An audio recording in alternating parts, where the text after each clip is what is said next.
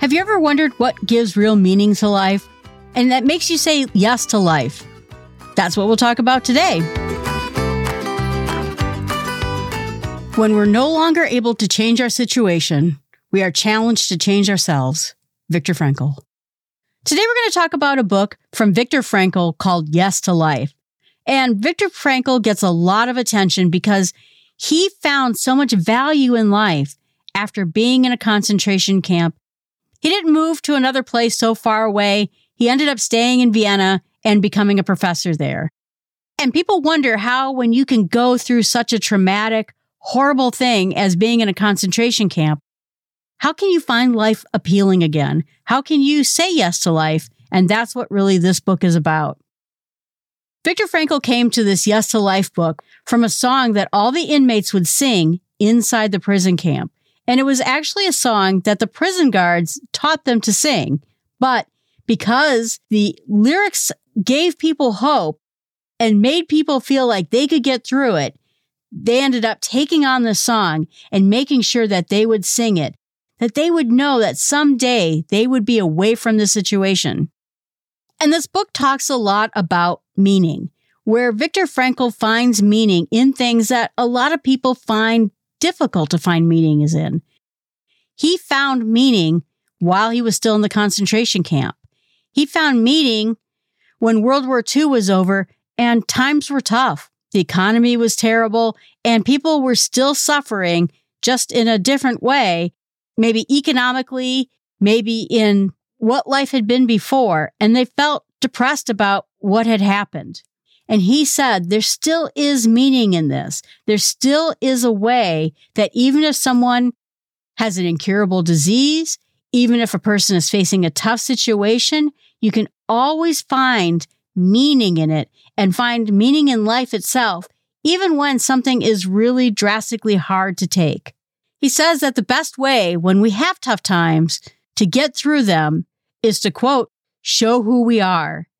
If we can't change the situation we're in, we can at least change how we adapt to it, how we talk to ourselves about it, and how we get through each particular day.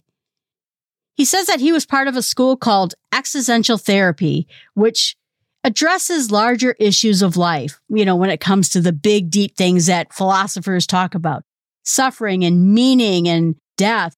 How can people find the bigger issues of life when they're going through these very difficult times?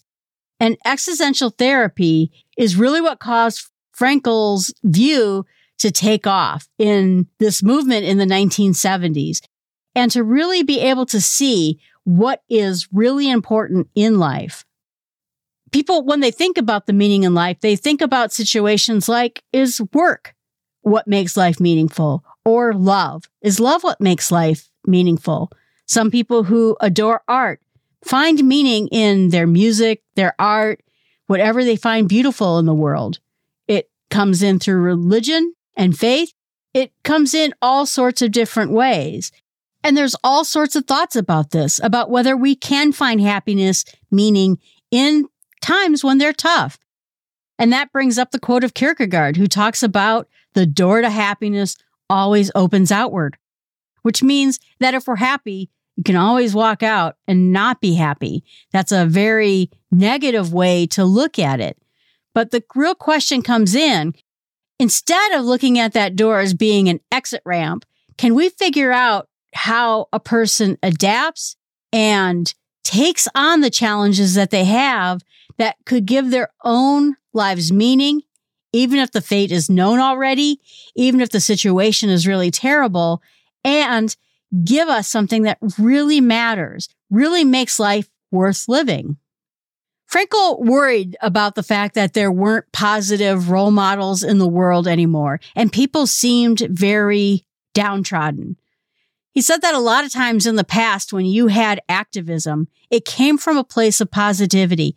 We could do better. We could be better people. We can make life better for so many others. When Viktor Frankl was writing this after World War II, activism was more about negativity. There weren't leaders to follow. There weren't positive role models out there who could give energy to movements to make things better. Instead, all of the activism he saw was out of cruelty and suffering and negativity. It wasn't so much we could do better. It was things stink right now. Everything is awful and everything should just burn in flames of whatever because we can't make this better. That negativity is interesting to me because sometimes it feels a little bit about where we are today. That so many different outlooks have negativity in them about what's wrong. We never start to look at what could we do better? How can we make and build on top of the things that are going correctly, but make them even better? And he really saw that this loss of positivity, this loss of enthusiasm and positive role models was destroying his society and the people around him. And it made people feel that life was too tough and it was hard to get any meaning out of it. He also saw a big materialistic view in his society where stuff could make you happier or stuff could give you meaning. And people were just consuming everything they could possibly consume, buying whatever it is they could buy. If I just had that treadmill, if I just had that Xbox, if I just had this fancy car or the bigger house, my life would be meaningful, happier. Everything would be going my way. And he saw it in his time in the 40s in Vienna after World War II. And that he thinks that people were just, quote, guzzling away without any thought about what was going on or what mattered in society in general. What was the really important message of what needed to happen to get back to a place where life had meaning? And by looking at life with an economic eye, we're just turning humanity into tools, a hammer to get a job done. And that's not what gives life meaning either. Our dignity and our meaning in life goes beyond what we can buy, what we can produce, and that we're never a means to an end. He says all the negativity towards society came from this idea that human life was worthless and really questioned the value of existence at all. Doesn't that sound like philosophy? Does life matter? Does existence matter? And of course the answer is yes. He says that every day when he was in the concentration camp, they were told that their lives didn't matter, that they were not, quote, worth the soup. And he said that that would be bad enough, that there were all sorts of other things that would make them feel bad, namely the atomic bomb and how catastrophic that felt. And so this feeling that everything was going in a bad place kept hammering away at people and giving them that negativity because the actions were based on the fact that there could be no progress other than to remove progress from other people. It just led people to feel that there was a lack of meaning at all. But in the end, each of us has to decide what kind of progress is actually real progress, not just outward progress of what we're doing in our lives, but the inward progress that we're getting somewhere in our lives mentally. Pleasure can't give us meaning, but the lack of pleasure can remove the meaning that we feel like we have in our lives and sour us to everything. But in the end, that we're the ones that we're going to have to decide what gives meaning in our lives. And that is done through what he calls life questions.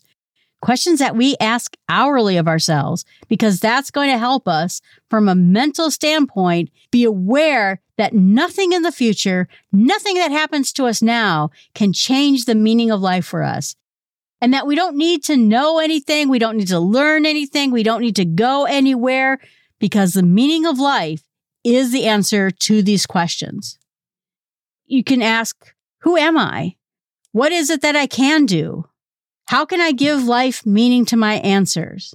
And how can I give my life meaning through my actions? And that it doesn't in the end matter where it is you are in life, your location, your circumstances, but instead it matters what you do with the life you have. What is it that you're going to make happen, where you can make it happen? And how are you going to fulfill the meaning every day with what you do and how you treat other people? Because each of us are irreplaceable, unique. We're different from every other human being on the planet. And therefore, the meaning of life comes from life itself, that we've been given these certain aspects in our lives. We are in a place in our special lives. And what can we do with it from there? Some people who have larger circles, more money, more influence, have more to do with what they need to do in their actions because they have more power to do things with their actions and more ways to fulfill their lives. So the answers are going to be different for each of us. What could each of us do that's more? What is it that's being left undone that we could do? And that's what's really going to do it. If we're unemployed, it's okay because we still have that same meaning in our lives, but we're just going to have to figure out in the position that we're in right now, what can we do that's more? What can we do in our actions? And how can we go about finding that meaning in what we do? Even if you're out of a job, that doesn't mean that you're out of actions. Maybe your action is finding a job. Maybe your action is doing some charity when you have time because you don't have a job. That's what's going to grant you that perspective of meaning. And that having a job, not having a job, having a lot, having very little, having food to eat, or having no food to eat does not mean that we have more meaning, less meaning, that one is superior to the other or the other is inferior. In order to take on the things that challenge us in our lives, we have to answer the very specific questions of how can we fulfill the demands as people who act, as people who do things, and also people who love other human beings. He gives this analogy of a chessboard. Is it meaningful if a person is stuck in chess and they just throw the board on the ground and throw all the pieces against the wall? And that's not how anyone finds meaning in anything, in the chess game or losing the chess game. The question comes in, what are your actions? What solutions can you find? Or what can you learn from the situation that can make you better the next time you play? Throwing the board against the wall, scattering all the pieces, that doesn't do anything for anyone. Winning has meaning, losing has meaning, suffering has meaning, or living in abundance also has meaning. And so we just have to find, with our place right now in our situation, what can we do to make our suffering, make our abundance, make everything that we have meaningful. And we do that by taking action and loving other people. This I thought was interesting. He said that in the end, death gives us a compulsion to do so. If we never had to die and we lived forever, would we have any compulsion to do anything, really? And it reminds me of a book and a television series that was called Altered Carbon. And the premise of this show was, particularly if you were rich, when you died, you jumped into another body. Maybe you had your own body because you were so well off you could just make clones of yourself. So you'd never grow old, you'd never face danger, you'd always just jump into the next body. And there was all sorts of technological backup systems to make sure that your memories and everything got backed up and that you got placed into this new body when it was necessary. You'll see that the people who had these never-ending situations really lacked any kind of meaning. They lacked any impulse to do anything, to get anything accomplished, to take any actions other than just what felt right the next moment. And in the end, they all felt like empty vessels. They all felt like they lost their meanings in their lives. And he talks a little bit about that. Having an endpoint and knowing that our days are not unlimited gives us that impulse to find meaning in our lives and to keep striving to do better, to go farther, and to make other people's existence better too.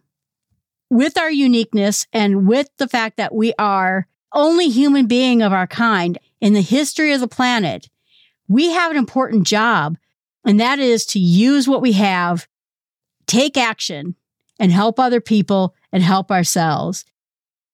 And he says in the end, quote, live as if you were living for a second time and you had acted the first time wrongly as you're trying to act now.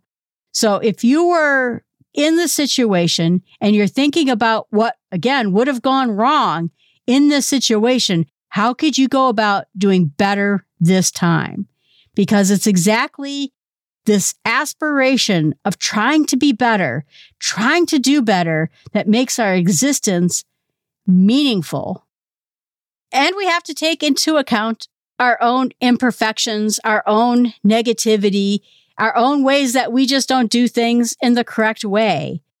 It's also in the ways that we're imperfect that makes us unique, that makes us irreplaceable. So when we think about our upsides, we think we're uniquely good at this or we're uniquely good at that, but it's also true in the things that we're not so good at. And we have to realize that we're irreplaceable in both ways. He talks of it in terms of an eye cell. So an eye cell can't be replaced by a arm cell, can't be replaced by a skin cell. It has to be the same eye cell because that's unique to that particular cell. It has a role and it has a job to do and it has actions to take based on what it is. And he quotes Hillel and says there's a dictum that was made by this founder of the Talmud. If I do not do it, who else will do it?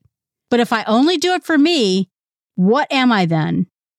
And if I do not do it now, then when will I do it? He says in that statement, that's where we have meaning. And that's where we have that individualness. And he says in the end, the meaning of life is life itself. And so in summary, we have a life.